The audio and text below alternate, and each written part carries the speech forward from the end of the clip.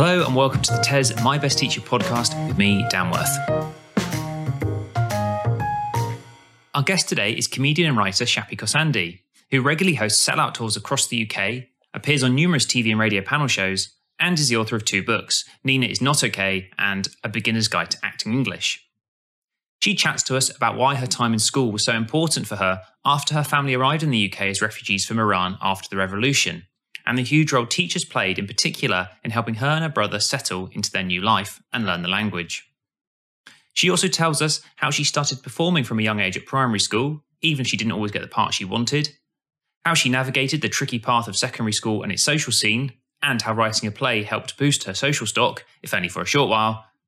And she tells us why achieving an A for her English A-level is something she considers one of her greatest achievements, and the huge thanks she owes to the teacher that made this possible.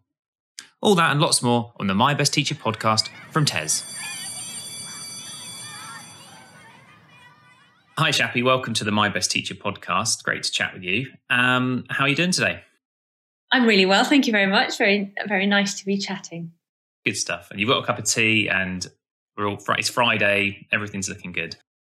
Thank you for being patient with me while I made a cup of tea, after being late as well. So that is much appreciated. That's all right, I think. A cup of tea in hand, I think our podcast is always better for that. Can't cope without tea. No, I physically can't get it down me enough. Do you ration yourself? Do you try and, because I often try and have no more than 3 a day, and that's quite a low amount. So do you have, how many are you having? Sort of 5 or 6? Or? I don't ration myself, and I get really excited when I go to bed because I think, I can wake up in the morning and have tea. And then throughout the day, I'll suddenly go, I can have tea because I'm a grown-up and I can do what I like.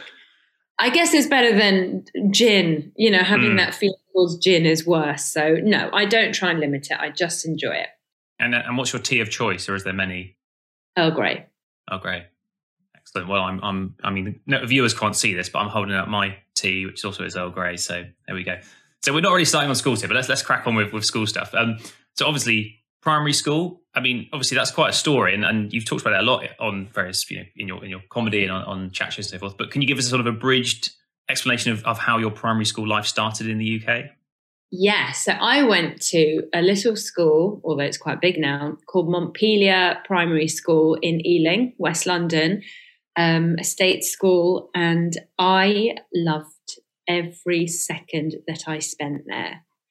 I cannot begin to tell you how much I loved it. This was back in the 70s, where we came from Iran, and everything at home was Iranian, language, everything, because I think, like a lot of refugees, we thought we'd go home. So, my parents were always like, no, don't speak English at home, because then when we go back to Iran and you go to school in Iran, you won't have Farsi. So I threw myself headlong into school because that was England to me. And I started to speak like this. I spoke as posh as I possibly could as a child, because I'll be honest with you, back in the 70s, I'm now speaking as I did as a 6-year-old. Back in the 70s, attitudes towards foreigners weren't quite the same. Well, arguably, that's for people to have their own discussions about. But people would be more demonstrably hostile. Sometimes, not all. But there would be occasions where we'd be in Marks and Spencer's or something, and my mum would take her massive shopping trolley full to the brim through the 9 items or fewer counter, and someone would go, bloody foreigners. And then as a child, that would make me smart. And I would think that if I said to them, I'm so sorry, my mum didn't see the sign, then that would put them in their place a bit, because I sounded really not foreign. And I think one of my jokes was I had to explain to people, I'm so sorry about that, but to be fair, there wasn't a no donkeys sign in the cinema, which is funnier than the 9 items or less or fewer. It's the times, 9 items or fewer. Yeah. I remember at school. Christmas was at school. Like, some people feel sorry for me when I say that we didn't celebrate Christmas at home. They think that's a really sad thing. But we got so excited for us, like glitter and making the paper chains and Santa coming to school, that was Christmas. And we didn't feel like we missed out by not having Santa come to our home, because he'd already seen us in school. And, you know, get all that sort of, and all the school plays. You know, we did a play about Horatio Nelson, I remember, and I was a narrator. And they always used to make me a narrator because Shappi had got a loud, clear voice. I had a loud, clear voice, and I was a bit about that because I wanted a part. And I think I was absolutely devastated at school because I never got to be Mary in the school play. And one year the teacher said, Mary is from the Middle East, so we have chosen someone who is also from the Middle East to play Mary. And they chose this girl, Natasha. I thought it was me. And Natasha was only half Iranian, so she was Mary. And I was a shepherd. Once again, I was a shepherd. That must have stung.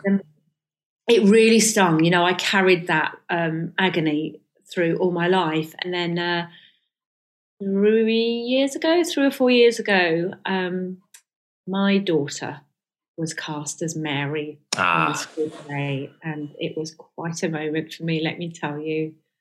I felt that all the pain of the past melted away.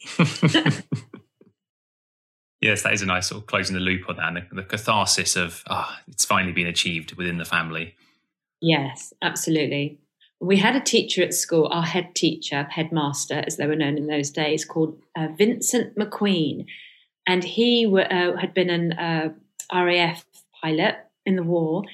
And also he was something quite huge in the local amateur dramatics society. And Mr. McQueen, I remember, was the reason why our shows at school were such extravaganzas. Like, he would often actually write the shows himself. He wrote a brilliant school play about us all getting on the tube and going up to London, and how all the brilliant lights of Piccadilly Circus were wonderful, but we got to come home to Ealing, and Ealing's the best. It's the queen of the suburbs. And I think he still instilled a very strong patriotism in me about the borough of Ealing, where I now have moved back to, like a little homing pigeon. I came home. So those are my memories of primary school. The narrator roles there and his sort of theatrical nature in these great plays. I mean, do you think, were you already kind of drawn towards performing, or did you think that sort of gave you that taste for it? Because the narrator, you know, joking aside about the not getting the Mary part, I mean, the narrator is quite a powerful role. Is that you sort of dictate, that you run the stage? I mean, do you think that had some sort of set something off in your mind about performing? You know, I wish I heard someone to talk to me about that in those words then, because I just saw the narrator as not having a part in the actual play. But of course, now, if I was in a play, I would so want to be the narrator. That is the most powerful position to be in. You are literally running the show. But I remember we'd made Nelson's column, and then all the cast at the end were walking around Nelson's column singing "Hip hip hooray, she-o, hip hip hooray, that's what the people all say." I remember everything. And I said, "Miss, is it all right if the narrators walk around the column at the end as well? Because it's a bit boring just narrating." And she had a go at me in front of the whole class and said, "Shappi thinks narrating's boring. Maybe we should give that part to someone else." I started crying. I begged them not to. Another teacher came in and placated the teacher, and I got my narrator. But what she should have done, what I would do, is take that child aside and go, "Well, clearly you have a massive ego and a lust for the limelight. So the narrator is the best possible part we could have given you because you're running the show." But they didn't. So I cried. I remember when I couldn't speak English, I got my yes and no muddled up. And the teacher at the end of the class would ask someone if they'd like to sing a nursery rhyme for everyone. And she asked me if I'd like to sing a nursery rhyme. And I went, "No," meaning yes. And she went, "Oh, all right, never mind then." And she asked someone else to. And I didn't have enough English to say, no, I meant yes. So I started crying. And then so she pulled me onto her lap, and I sat on her lap and watched some other girl sing Bar Bar Black Sheep, seething with jealousy, but also quite enjoying getting to sit on the teacher's lap. So a lot, not having the English language is something I remember very clearly. It was a source of huge frustration for me. I don't know if this comes across, but I am a talker, and not being understood was really tough. I can imagine. And at the school, though, I mean, over time, presumably because you sort of veer in there between the language being a problem and then also you the narrator. So clearly you then did have, not more than adequate language skills. So, I mean, the school must have played a big part in that development. And did you pick up that kind of posh accent at school from the teachers, or was that more just the general society? It was the teachers, because Ealing was a fancy area. It was in a very affluent part of Ealing, although, we weren't affluent. We lived in a rented flat with broken windows, and I don't think I've ever been happier as a child as when we lived in that flat. But anyway, I digress.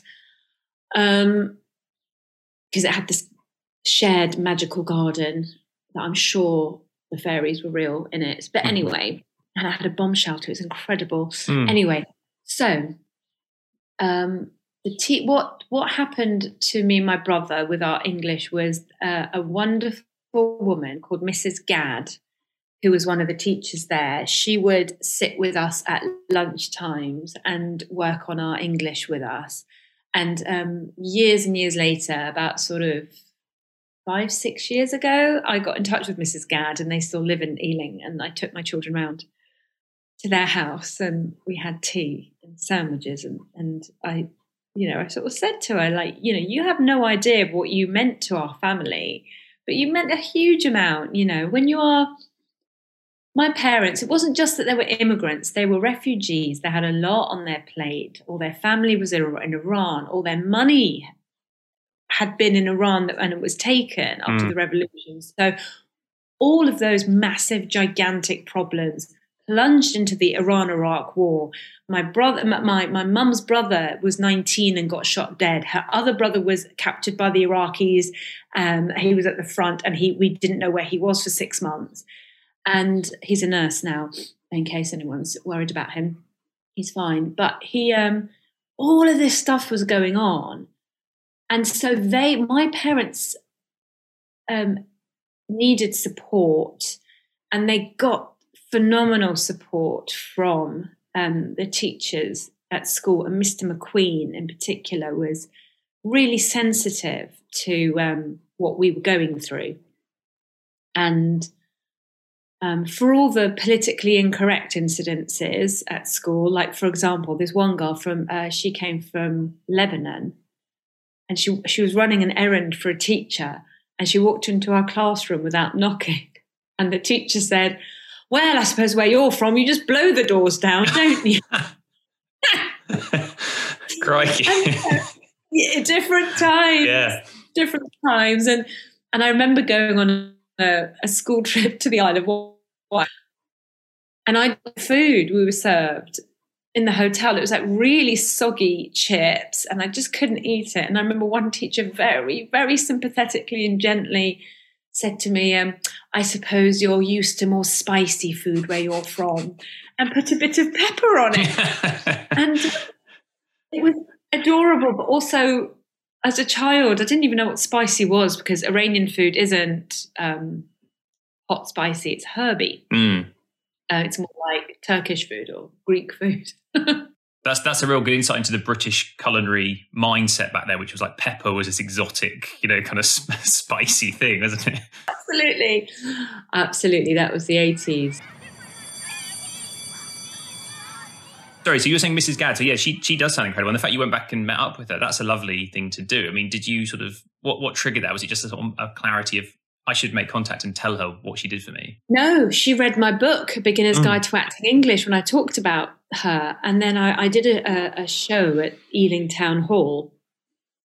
And this gentleman came up to me and said, "Hello, my wife's here to see you. You may remember her. She was your teacher at school. Her name is Mrs. Gadd." And I just threw myself at her, poor Mrs. Gadd, and she looked exactly the same. I recognised her instantly, and I just cuddled her and cried a bit, and just said, in all the confusion and the anxiety of what we were going through then, people like you were just like angels to us. She was, and also to get that one-to-one attention as a kid, and to be able to at playtime be quiet, not be overwhelmed in a playground in a new country and so the effect it had on me was when I went to high school, then I volunteered because there was an influx of children. So I was in the fifth form, whatever that is these days. I was like second year GCSEs. And in the younger class, there was an influx of refugees, and I went to volunteer to sit with them and practice English at lunchtimes. And this one little girl, she was from Iraq. Now, I don't speak Arabic, but, I understood where she was. So we would just sit, we would just play, and I would talk to her. And then the summer holidays came round. And when I saw her again in the school corridor, it was the best thing. Because kids pick up language so quickly, that same quiet, shy, slightly terrified little girl was like going, "Oh my days, did you see what he did? Oh my God, you're going to come, you come down the sports field, you in netball, you're doing netball." And she was absolutely one of the scrum. And I remember being much the same. I learned English pretty quick, but I do remember not being able to speak it. I remember being so happy when I read my first book, Andy Pandy and the Snowman, by myself. That good.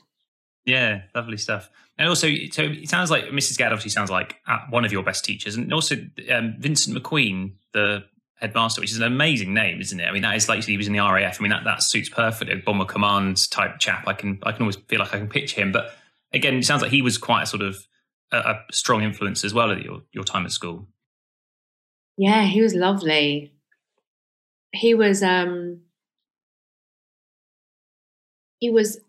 man I remember we had a special assembly, and he gave us all a lecture because he was cross with us because he'd heard the word spastic being used as a term of abuse. And I remember he gave us, I must have been about 8.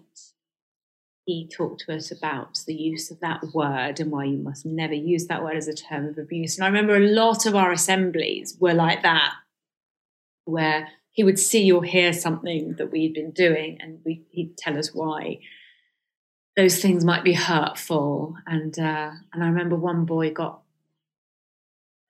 called in because he'd made racist and sexist remarks, and I didn't know what those words even meant back then. But Mr. McQueen was really good at talking about stuff like that back then, which it's sort of commonplace now. But there was nothing, I don't think, really set in the curriculum then to address these things. And I know there weren't, because, you heard really, spicy attitudes from some of the teachers. But Mr. McQueen, I remember that assembly really, really well. And he used to read us Bible stories and, moral tales. And I grew up in a house with no religion. I would say atheist, but not that my parents sort of, preached atheism to us, but there was no God to speak of. And God didn't even exist when someone died. There was never explanation of he's gone to heaven when my uncle died. And so I found all the religious stuff at school really, really fascinating. And I loved the hymns. Wednesday morning hymn practice was like the highlight of my week. It was brilliant. Yeah. We plowed the field and scattered the good seed on the land.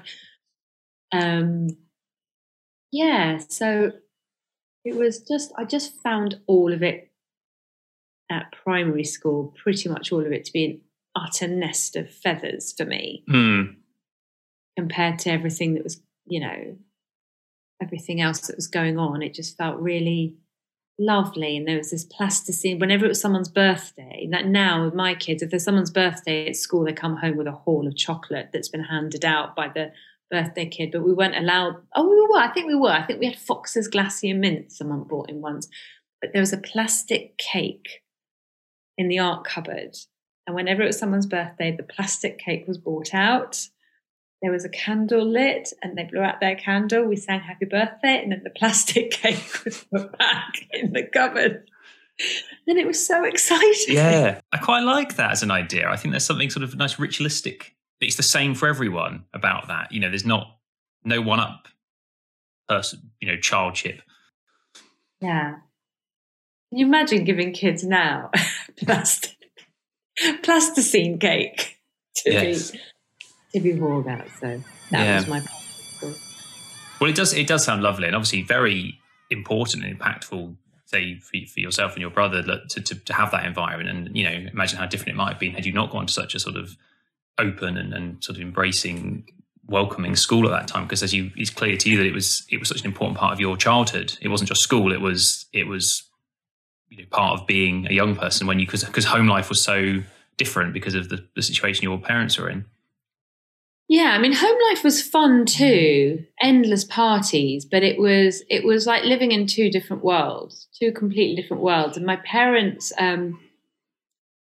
were and are still extraordinarily sociable people. So they would come to school events and then the next night, half the parents that they met would be at our house for dinner. Mm. And then I remember once a teacher said to me, "Oh, I've heard your mum's an incredible cook," because of course they come to our house and have Persian food. So in the social side of it, my parents were really they immersed themselves, but they had no clue what was going on academically. I'm severely dyslexic, and I have attention deficit disorder. And at school, when they were called in to talk about how I was writing backwards, I remember the meeting. They all decided that it's because I'm learning Farsi and English at the same time. Mm. And I got muddled up because Farsi is written from, I don't know, my left and right, but the opposite way to English is. And that's why, problem solved. Like as if being bilingual was ever a barrier to anyone. Oh yes, her language is suffering because she's bilingual. No, I'm dyslexic. Help me. And I couldn't keep up with schoolwork. And it was just all of that. Oh, she's a space cadet. She's a daydreamer. She's very pleasant. She's very chatty.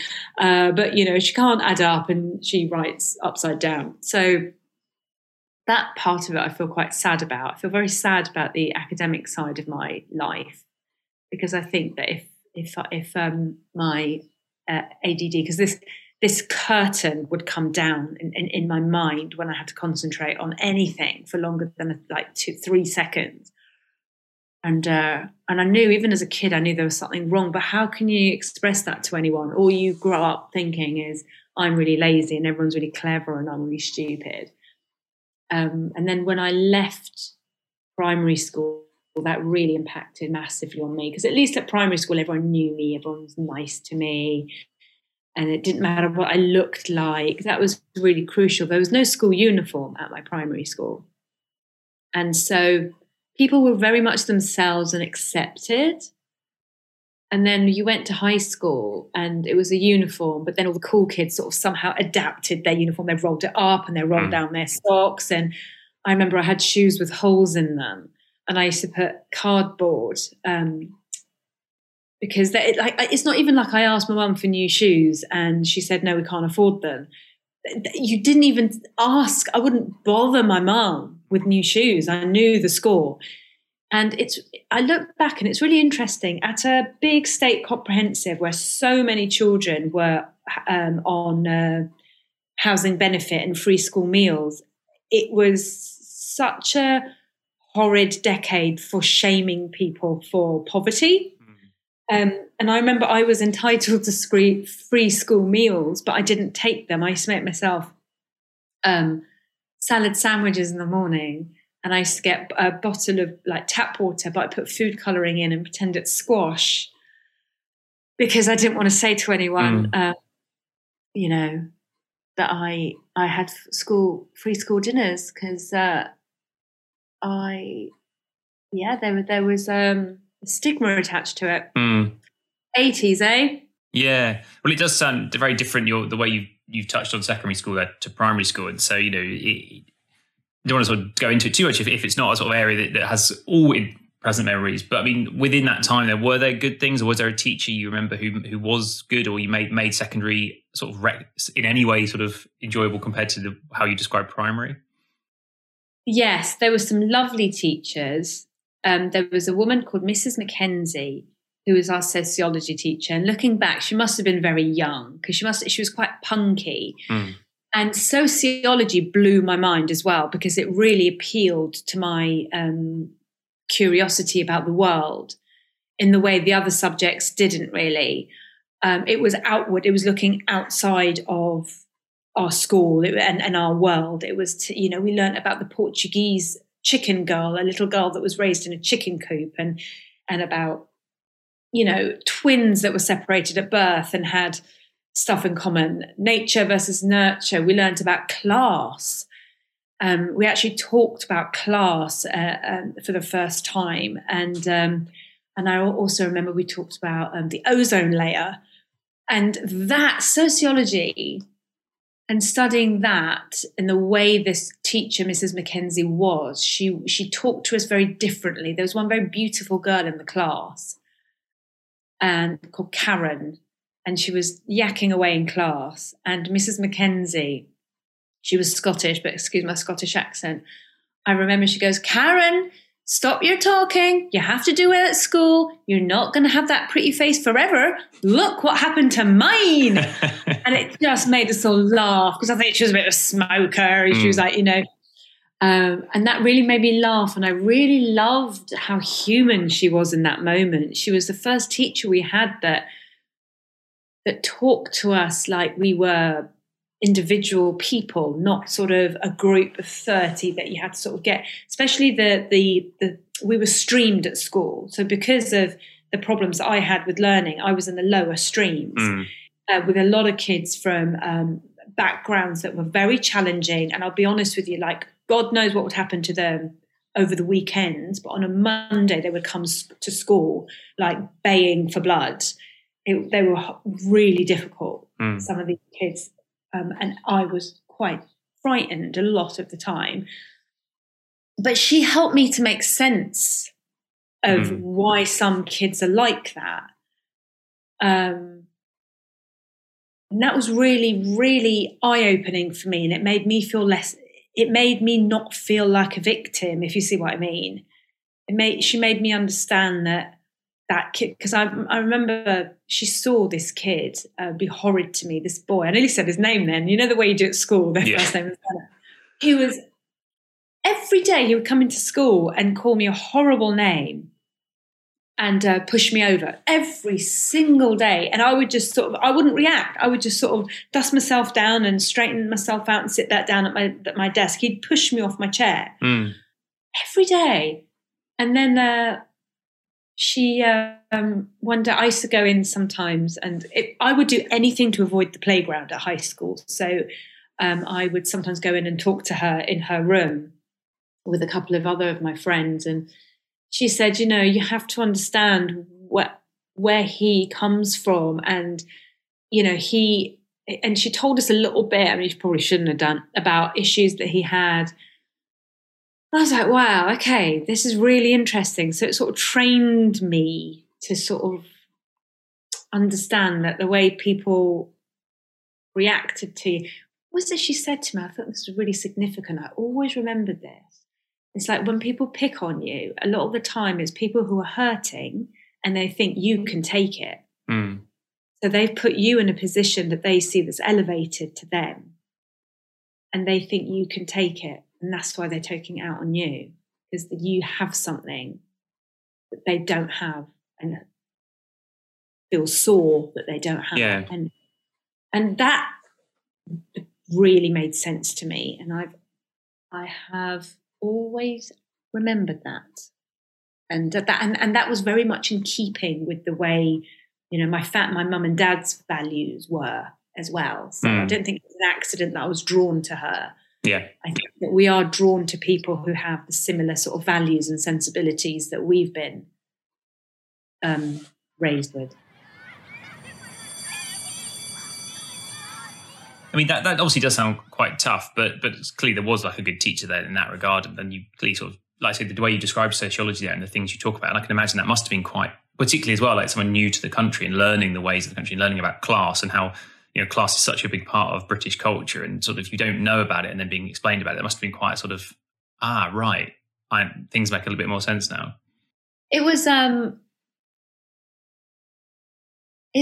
class has always been quite interesting to me, because for me, my class as a child was always judged on my accent, which I absolutely cultivate. I deliberately spoke like, you know, with received pronunciation as a child. And then when I went to high school, a lot of the kids from my primary school took one look at the place and immediately dropped their middle class accents and spoke with a more working class accent to fit in. I didn't do that because I wanted to be an actor and go to RADA. I never did that.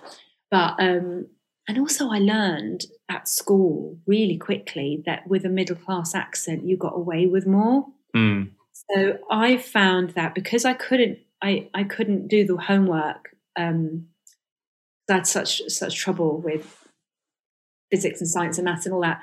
So I would get out of doing homework by saying, "I'm so sorry, but we've had a really tricky time at home, sir." We used to have to call our teachers sir back then. And I haven't been able to do my homework. I'm so sorry. If you like, I'll come in at lunchtime and do it then. And they'd go, "Oh, it's okay, it's fine, chaperak, blah, blah." And then another kid that would be like, "I ain't doing the homework," would get detention. You know? Yeah. I learned that really quick. So that was also learning about class. Yes, yeah. Literally getting away with murder sometimes. Not literally, I hope. No. Well, I was thinking about the wider world, but there we are. And that's another thing I've picked up from the middle class. You just go, "There we are," when you don't want to go into a discussion further. Yes. Another thing is I've learned from posh people is if you have a debate with them about something and you're right and they don't have an argument, they go, "Will you say that?" And then they finish it there.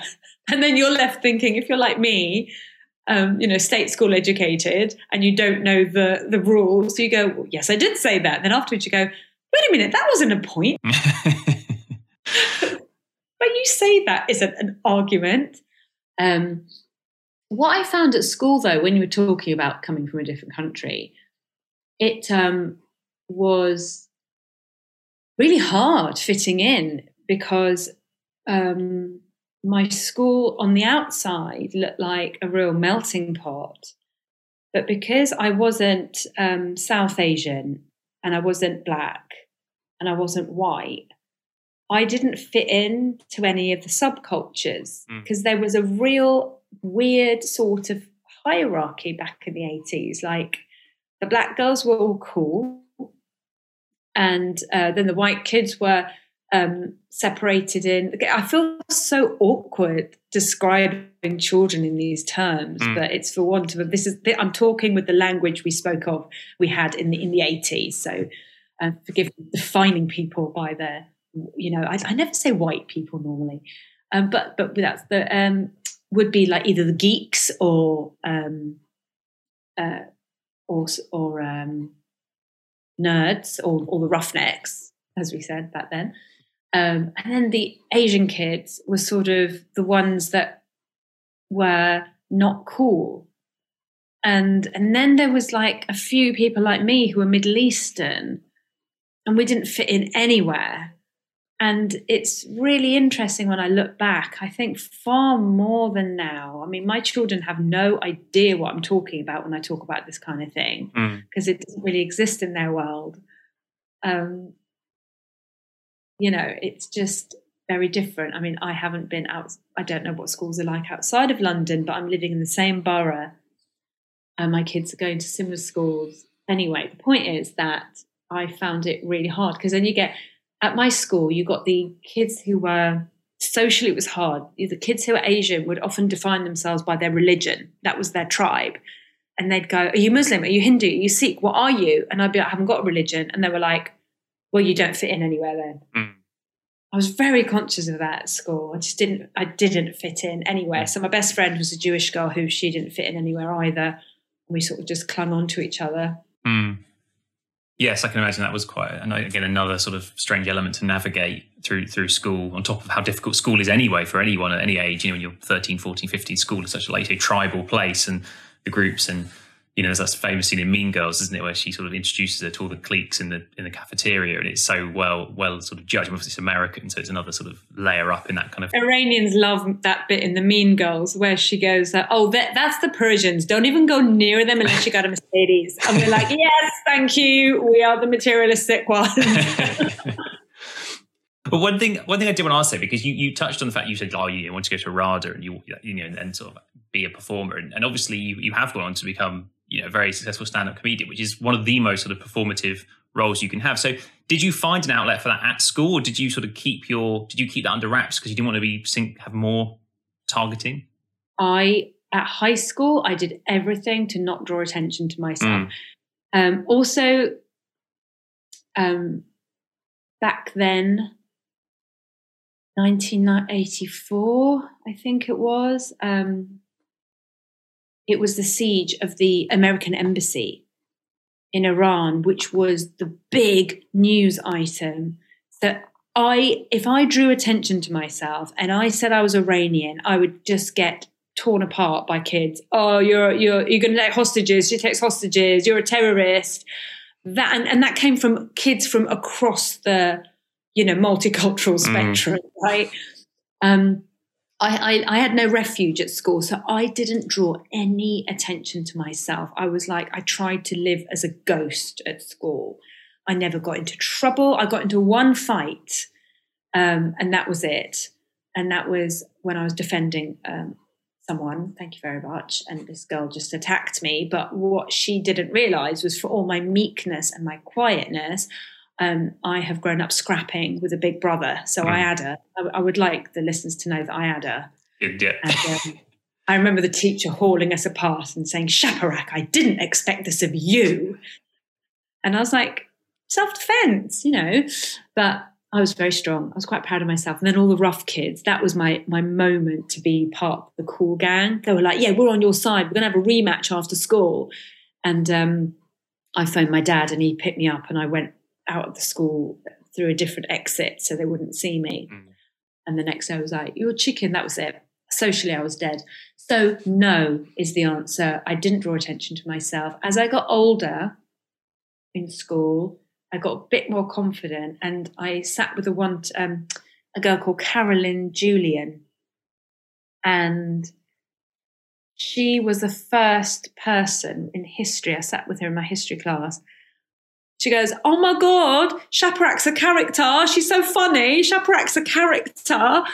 Because I made her laugh, and I really made Carolyn laugh. And the thing is, the way I made people laugh, and I carried this on until university, and then I kind of stopped, was I turned out can be a very good mimic. And I would mimic people. I'd mimic teachers. I'd mimic other kids. And I'd be mean. I'd rip them apart, but it was funny. But then what I found out when I got older was people would laugh, but they also wouldn't trust me because they would just go a bit like, well, what's she going to say about me? But then I remember at school in the 5th year, we had a school drama.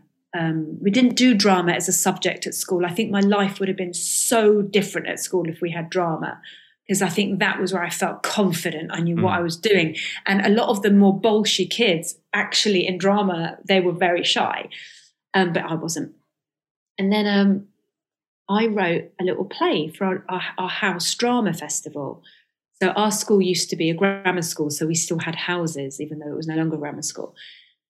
And I wrote an adult sort of Little Red Riding Hood, and I did it, and then everyone was auditioning for parts, and I was directing it, and all these girls I was terrified of were clambering to be in my play. it was the most exciting thing I can tell you that I've ever experienced, because no one ever gave me the time of day, ever. I was invisible. I was a freak. I was a geek. I was a nerd. I just wasn't anyone wanted to have anything to do with. And then suddenly and then I remember one girl, she got this part. Her name was Tracy. And she cornered me in a playground. And she goes, make my part bigger. Make my part bigger, yeah? Make it bigger, yeah? So I was like, okay. I sort of gave her a few more lines so she wouldn't kill me. And we performed this play and the audience laughed. It made everyone laugh. And I had such little self-confidence. I didn't even give myself a part in the play. I just wrote it and directed it. And I stood in the wings, and that feeling of people laughing because of words I've written. So by that age, I would have been, I think I was 14, 15. That was the best feeling I had. And I remember one of our teachers said, oh, you hide your light under a bushel or something, some nonsense like that. So that gave me enormous joy. You said that was like 14, 15. So, I mean, in some ways, it sounds like... Maybe a bit older, yeah. Right, I was going to say, because it sounds like obviously, even though school does sound like it was tough and you wanted to be invisible and not draw attention to yourself, to do that clearly had something you had to do it. You felt compelled, I've got to write this play, I want to do it. It is who I am, sort of thing, which is... It is. And, I come from a very creative family, and at home it was all singing, dancing, making things up, performing, come on, Shappi, make the guests laugh, do your impersonation of Thatcher, the Ayatollah. I used to do impersonations of Michael Foot. I didn't even know what I did, but I did impressions of Michael Foot. I'd hear little snippets in the news, and I would do little performances talking about plastic bullets in Northern Ireland. I had a little routine about that when I was a kid. God knows what I did, but I think adults just found it hilarious that a kid was talking about such serious things. So I did have that at home, and my family were always like, why aren't you as confident outside the house as you are in the house? And I had a real problem being who I was at home outside. And I still do, actually. I still don't feel like in my industry, I don't feel confident. I don't feel like, hey, this is what I'm going to do, everyone, follow me. I can't be like that. I think I'm still quite quietly scuttle around trying to do my thing. But that's okay. Yeah. You can only be who you are. Absolutely. Yeah. And one thing I want to ask, because you've referred, obviously, your stage name is Shappi, but you're saying your name is Shaparak, which obviously is your real name. So, but I've seen you do a bit where you talk about how you changed your name at school to avoid that. But did it sort of take you a while to change it, or did some people know your real name? And I sort of reinvented myself when I went to sixth form college. So I stayed at school for a bit because I only got 2 A-levels. Sorry, I only got 4 GCSEs, and I wanted to do 3 A-levels. And then I ended up leaving school, getting another another GCSE in Farsi, which is me doing a GCSE Farsi as a foreign language. It's the same as you doing GCSE English as a foreign language. I got an A, and it was funny for my GCSEs because I got 2 A's and 3 B's in the end, and the rest were unclassified and E's. And no one thought if she was thick, she wouldn't be getting A's and B's and failing the rest. There's something about never mind. So then I left sixth form. I took that year off and worked in a garage, and then I got part in this little play that toured Europe. That was random when I was 17. Then when I went to A-level, sixth form college, I registered my name as Shappi. Because Shaparak, my name is Shaparak, it means butterfly. It's such a beautiful name in Farsi. But in English, it's Shaparak. And it was so, everyone laughed at it. I was called Crackerjack. When they brought up the Mary Rose from under the sea, I got called Shipwreck. I just got called names, and everyone giggled at my name. Shabaranks, And so I became officially Shappi. And I registered my name as Shappi. When I did stand-up, I was Shappi. And now I'm at an age where I really miss Shaparak, and because Shappi is it sounds like a puppy dog's name. And none of my friends, people who are close to me, never call me Shappi. I'm Shaparak or Shap. So Shappi's very much become my work name. Do you think about going back to it? Because, you know, we've seen like Tandy Newton has sort of made that announcement. I mean, could you do something similar? The pronunciation is the same with her. She sort of is anglicised the word for it by taking away the W, or someone else took away the W. For me, it was literally like Shoparak. And then people will go Shoparach. They just add a ch. It's not a ch, it's a k. It's fine. You don't need to gargle, just Shoparak. Khorsandi is a ch. Khorsandi. But sometimes I think I should reclaim my name. But then other times I think, what? I suppose it's the name that you're known by, and then people, you know, might not recognise it, think, oh, who is that comedian? I've never heard of them. It's like, yeah, it's that person you've seen 100 times before, and it all gets complicated. So yeah, I can see maybe it's time for reinvention. Maybe post-pandemic, you know, it's time to the new normal and all that. It's just the pronunciation. You just have to give someone a, you know, lesson in gymnastics of the tongue. Shoparak. And it just doesn't have, when I was naming my children, everyone was, are you going to give them Persian names? And there is a pot of Persian names that work in English too. So pretty much all the children of my friends who are half English, they're all called Lily, Dara, Mani,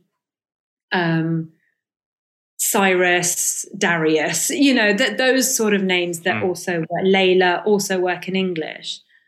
And I just thought, oh, do you know what? I'm just going to give them names I like. So I just called them Genevieve and Cassius.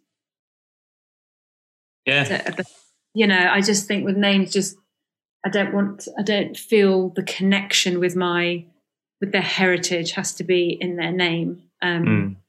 They're both called Khorsandi, so it's easy to say. But I didn't give them Persian names, which caused a bit of it's like, well, why? Because I could call beautiful Persian name Ashkan. I wanted to call my boy Ashkan, and someone went, oh, trash can, out, not having it. I'm not putting them through what I went through. And if the name doesn't have the same song in a different language, then give them a name that does. You know, love the name Genevieve. It sounds beautiful in English. Cassius, you can't argue with that name. It's just lovely. So I gave them lovely names, but just not any that were in the Shahnameh. It's interesting, like I said, that thinking about a name and thinking about how it might be adapted at school. It's kind of crazy that's how we do it, but we do, don't we? Like, well, how might that be adapted by some, you know, clever bully? It's like, yeah, let's not give them the opportunity. So, yeah. You know what? There are some names. I can't met this guy called, you know, like say a name like Bartholomew or Humphrey, and names like that. I think ride it out because they're brilliant, beautiful names, and the kids will deal with it at school. Now we had a boy called Rupert at our school. He had a terrible time, but as an adult, he loves his name. You know, but it's pronounced Rupert. It's pronounced the way it's meant to be pronounced. But you're right, because the same thing. I mean, I won't say I've got two middle names, and they're both quite quirky. My parents were quite innovative with my middle names, and I won't say both of them because it almost feels like it would be quite easy then for someone to steal them and use them as identity theft thing. But one of them is Augustus, and when in primary school, for some reason, everyone found out what my middle names were, it was mortifying. I was so embarrassed by that, and I was really like upset about it all, and just like, why can't I have normal middle names? And now that I'm older, and occasionally middle names come up in conversation, and I'm always really a bit like, well, actually, get this, these are mine. And like when I got married and the registrar read them out, it was kind of like, yeah, you know, quirky middle names. But it's funny how, yeah, when you're that sort of this, as you get older and your sort of interpretation of names and how you're referred to and all that stuff, it's such sort of, it's so important, isn't it? And well, I'm a big fan of Roman names, as you can guess from what I've named my own children. And I remember at school we did this song, Emperor Augustus by a new decree ordered that all people taxed they should be. And I would have just sang that in your face. Yes, exactly. Yeah, maybe that's how it came out. Yeah, so yeah, proving the point. But yeah, exactly that. It's just these funny things that come out. And actually going back, talking about school plays, I was in a play at school and I had to, I can't remember what the play was. Maybe it was written by a teacher, I don't remember, but it was a pirate themed play.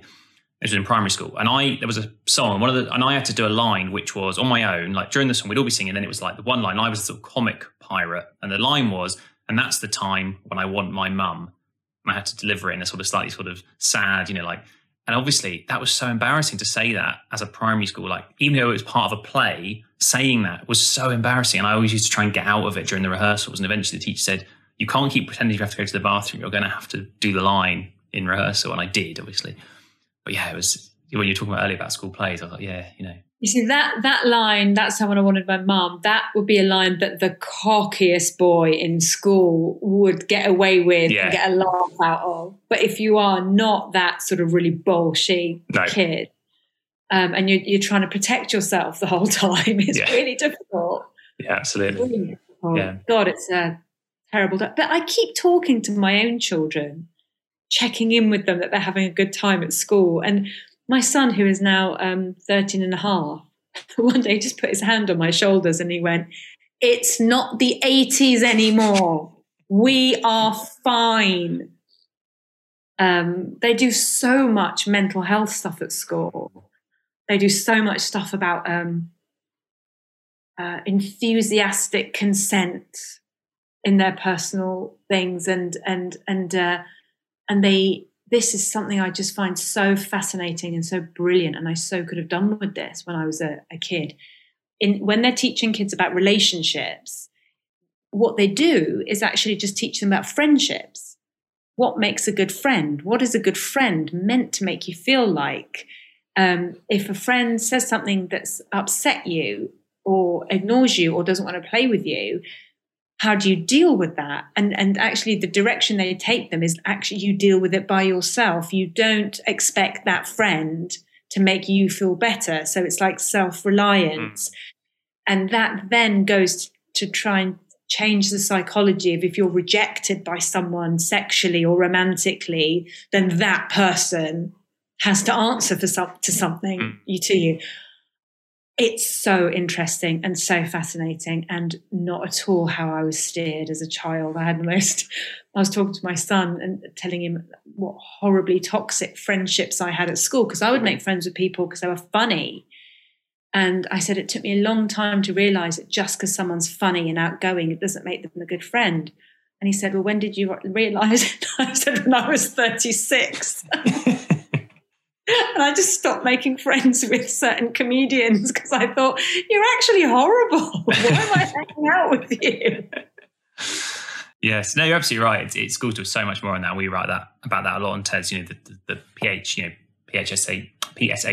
curriculums coming in, and well-being and mindfulness and all this kind of good stuff, which actually you think makes perfect sense, doesn't it? Because what that's the time to learn about it is when your brain is forming, and you can actually teach people lifelong lessons about things just like maths or English. It's like, let's talk about being a person. The mindful thing is so interesting. One thing I really remember of my childhood is when family came over from Iran and to visit us, and my mum is from a huge family, lots and lots of uncles and aunts. And then my grandma came to live with us, and sitting and talking is the activity. What are you doing today? Oh, I'm going to go and sit and talk with your neighbour upstairs. I'm going to sit and talk with, and whatever age, you didn't have to be an old person to pass the time by talking to someone. And another thing that was really common in our family was massages. It's like, "Oh, will you come and rub my back?" Rubbing backs was a really integral part of our family. And now it's like, treat yourself to a massage. Sit and actually turn phones off and have long conversations. It's very therapeutic. And it's not until this generation started to really talk about it that I took it on board with my own work. Like, for example, this week I've had a really tricky week. I'm mourning a friend. And it was only yesterday that I went, oh my God, I'm allowed to cancel things that were in my diary to give myself some time. I'm allowed to cancel. I'm allowed to do that. And I did, apart from this interview, because I was looking forward to it. Yes, well, thank you for that, yes. No, it's okay. And I thought, because I thought this isn't about comedy. I don't have to be funny on this. And it's a proper chat, which I really enjoy. But yeah, it's taken me till the age of 47 to properly understand about self-care. And just when we say to people, look after yourself, like actually look after yourself, because you're of no use to anyone.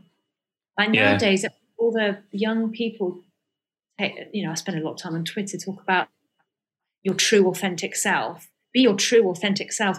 And I have to admit, I have laughed a lot of the new stuff, because I'm of that generation that just laughs at things, isn't sincere. Yes. Either we're having a laugh or we're not in the game, whatever. It just made me think that my true authentic self is what I've worked so hard to hide. What are you talking about? This is That's the last thing I want to do. If I'm my true authentic self, I clear rooms. Yeah. No, that is a good way of putting it. You're so right, yeah. And it's not about treats. I don't think good things should be treats. No. I just want to be treated. So I treated myself to a massage yesterday after cancelling a couple of Zoom meetings, and it was really necessary for me to be able to, lean into. This is nothing I've learned. Lean into your emotions. I thought you had to hide under the bed from your emotions, but you lean into them. The young people have taught me. Yes. Well, yes, your son sounds like he's very sort of, it's okay. That was very sort of, wise beyond his years, it sounded like. Yeah, he is very wise. And it's interesting because I've had to, my son is an introvert. He doesn't like parties. He doesn't like crowds. He has to spend some time processing things if he's in a crowd or a party. He's got a small group of friends that he adores. And if they're not around, he is happy on his own.